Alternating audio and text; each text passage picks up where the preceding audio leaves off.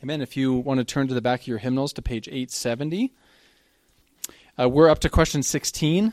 Today we're going to look at just that question, and with only a few Sunday evenings in total between now and the end of May, you might be wondering how far are we going to get before then. Lord willing, we're going to be batching a few questions in the next few weeks. So next week we're going to look at the next few questions about the fall and what it means.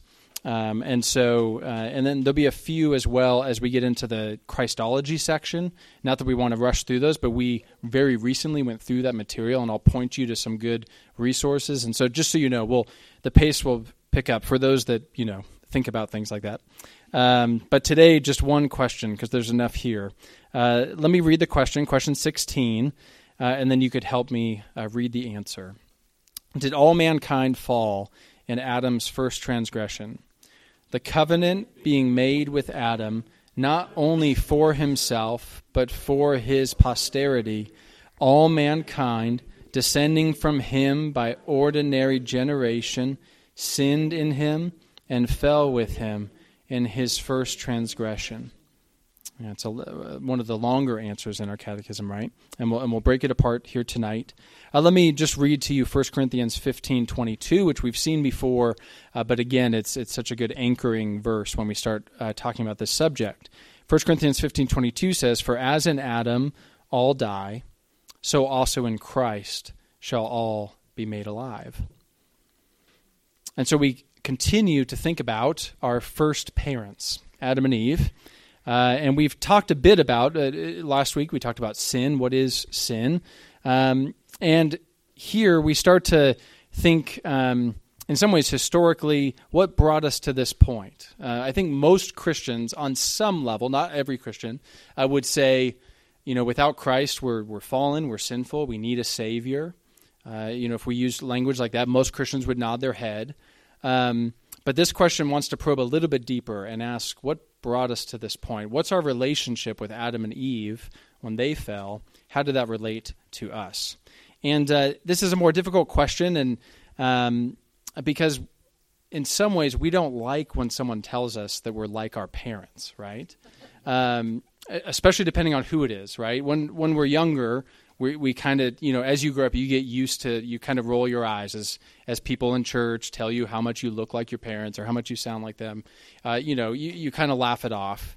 But what about if one of your siblings says, you're being just like Dad right now? It's always a compliment, right? And then perhaps the second unforgivable sin, scripturally, is when your spouse says, you're being just like your dad or your mom, right? Don't do that. We don't, in some ways, in many ways, we like thinking, I'm like my parents in many ways.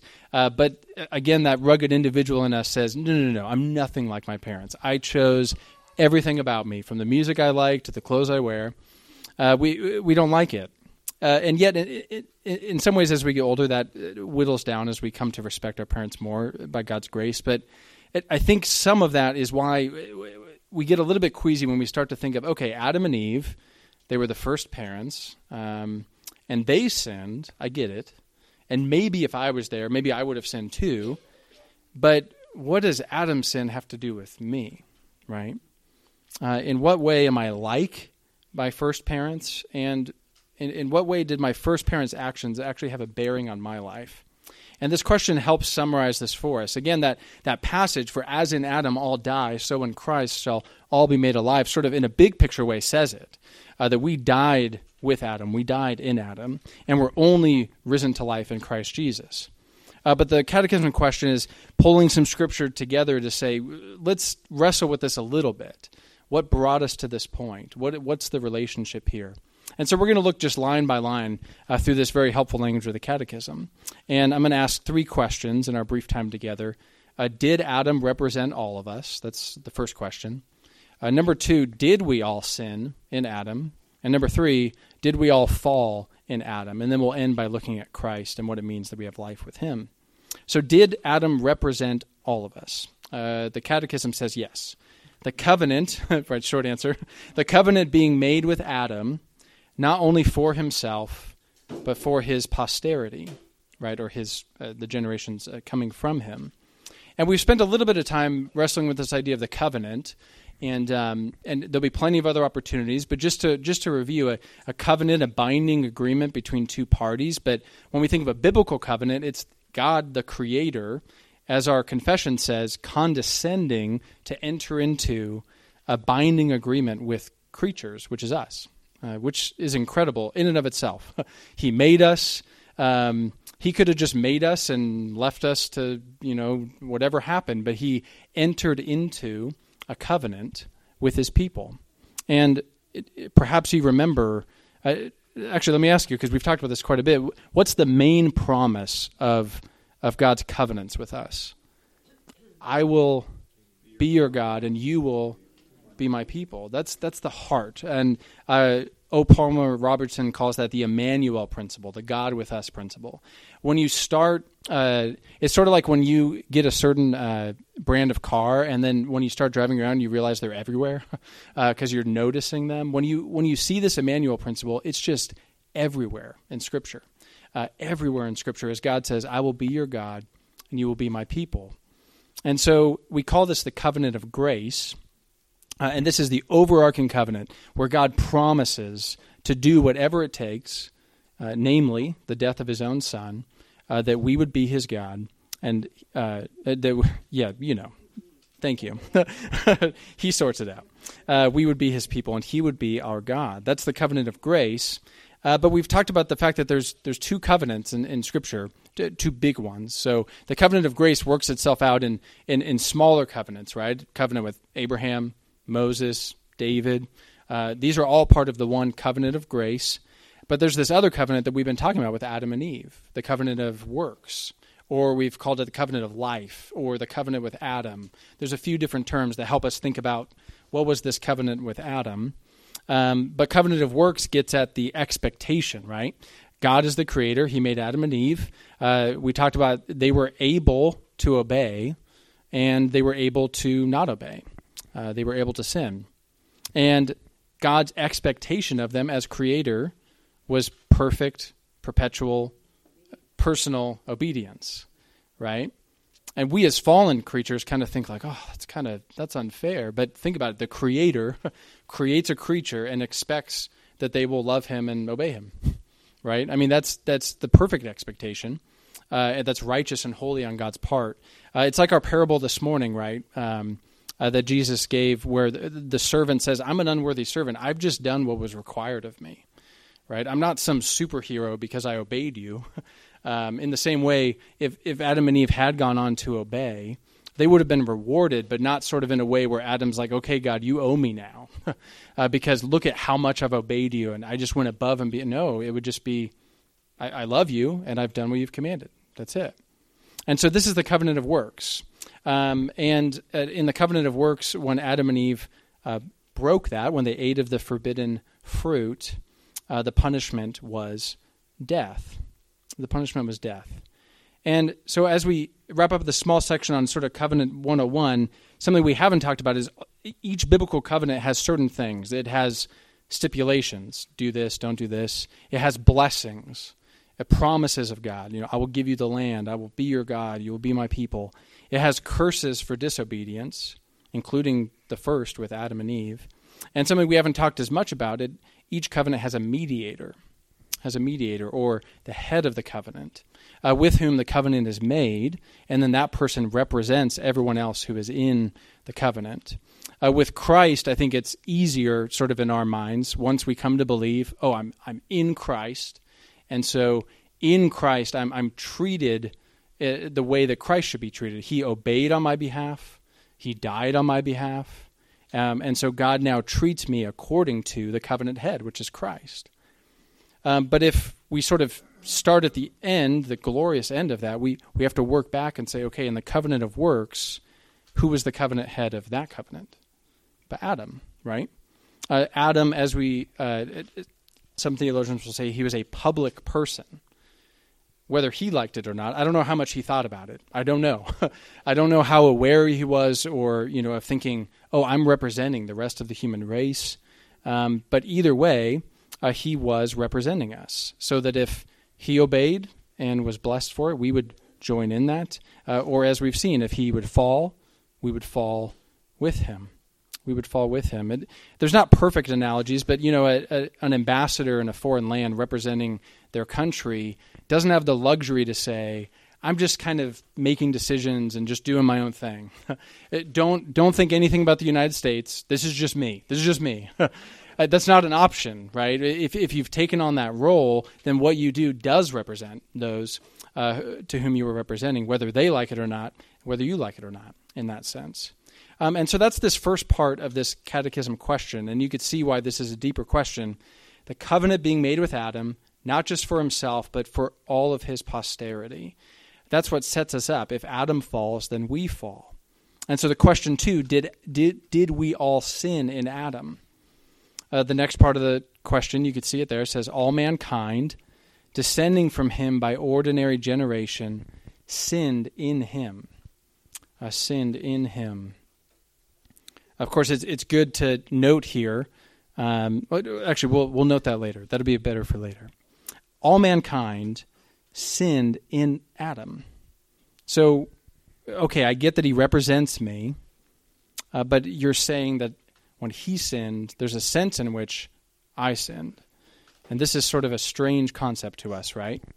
A strange concept to us. But again, if we start with Christ and work our way backwards, because we have that glorious New Testament lens that sheds light back on the Old Testament. So we start with the mysteries been revealed in Christ. Now we can look back with more clarity.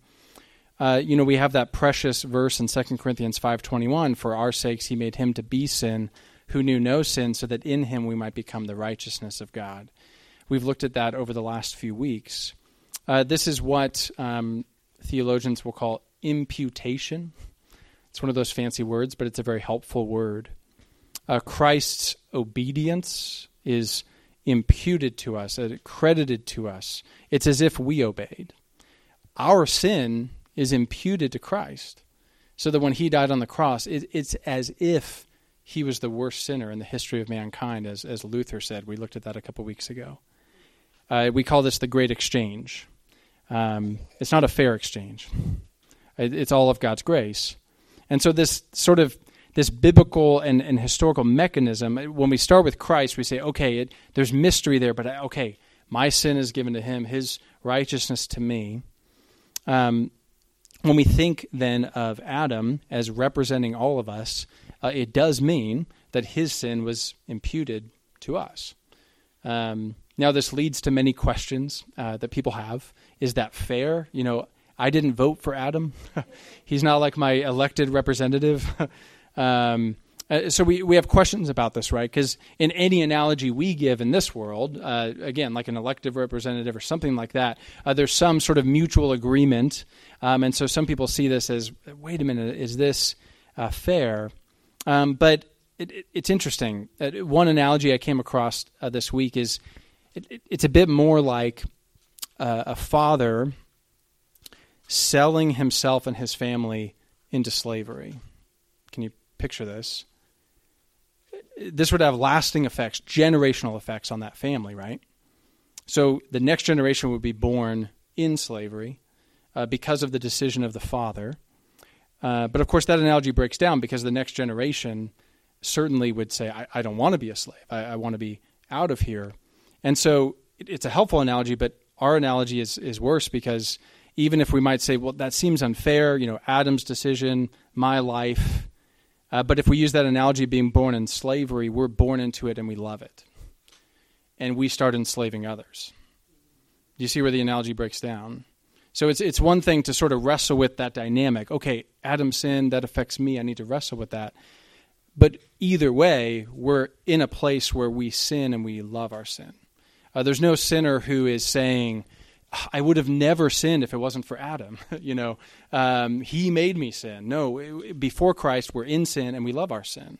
And so when the Catechism says all mankind sinned in him, it's talking about the fact that Adam himself imputed to us, and then the fact that we then sin and we love our sin. Romans 5:18-19 says, therefore, as one trespass led to condemnation for all men, so one act of righteousness leads to justification and life for all men. For as by the one man's disobedience the many were made sinners. Do you hear that? By the one man's disobedience, Adam, the many were made sinners. So by the one man's obedience the many will be made righteous. So indeed, it's so interesting. A couple weeks ago we asked, what is sin? And we focused on sort of what we call actual sins, right? Breaking the 10 Commandments, so like a sin that happens in time, whether in your mind or action. Here, in the next few weeks, we're wrestling with our sinful condition, what we call original sin, and we'll spend more time next week on it. But it's interesting, it actually all started with an actual sin. So Adam sinned, broke the law. By that, we were all made sinners. That's original sin, which we'll look at next week. And from that flow all the actual sins that we do. Do you see that? It starts with one sin. We become sinners, and then sin just abounds from our nature. And so this is sort of the progression that has happened and what we find ourselves trapped in without Christ. And so we have to say, okay, we sinned in Adam, even if we wrestle with the nuances of what that means.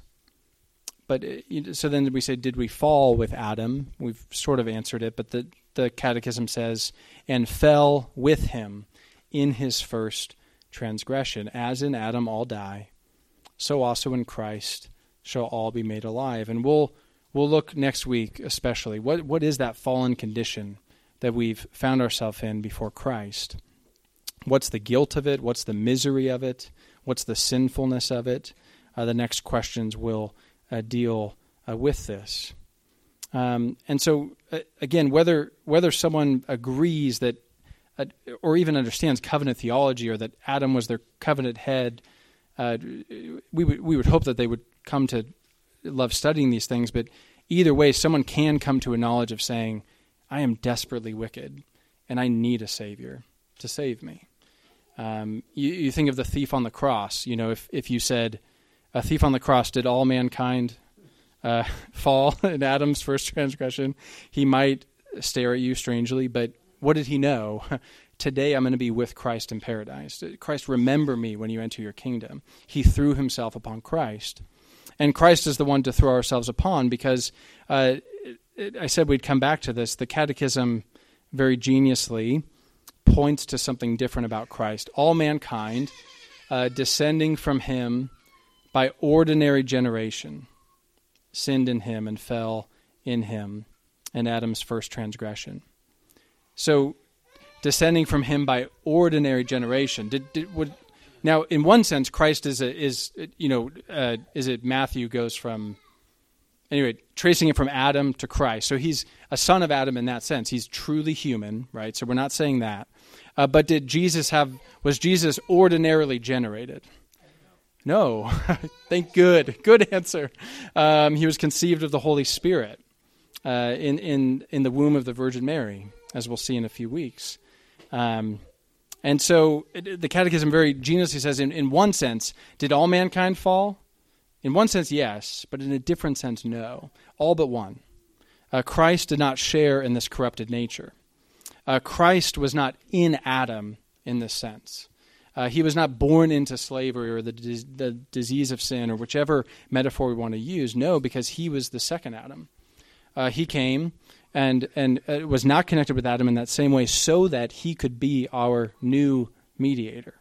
So that those whom the Holy Spirit would open their eyes to say, I don't want to be in Adam, I want to be in Christ. Remember me when you enter your kingdom, Christ. He's the one that we can look to. He's the one who was lifted up on the cross.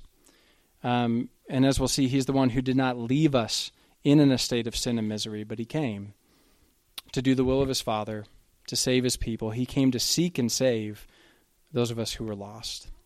This is the Jesus that we have. Let's pray. God, we thank you for even this catechism question. What a helpful tool to help us summarize scriptural teaching, to point us to the gospel of Jesus.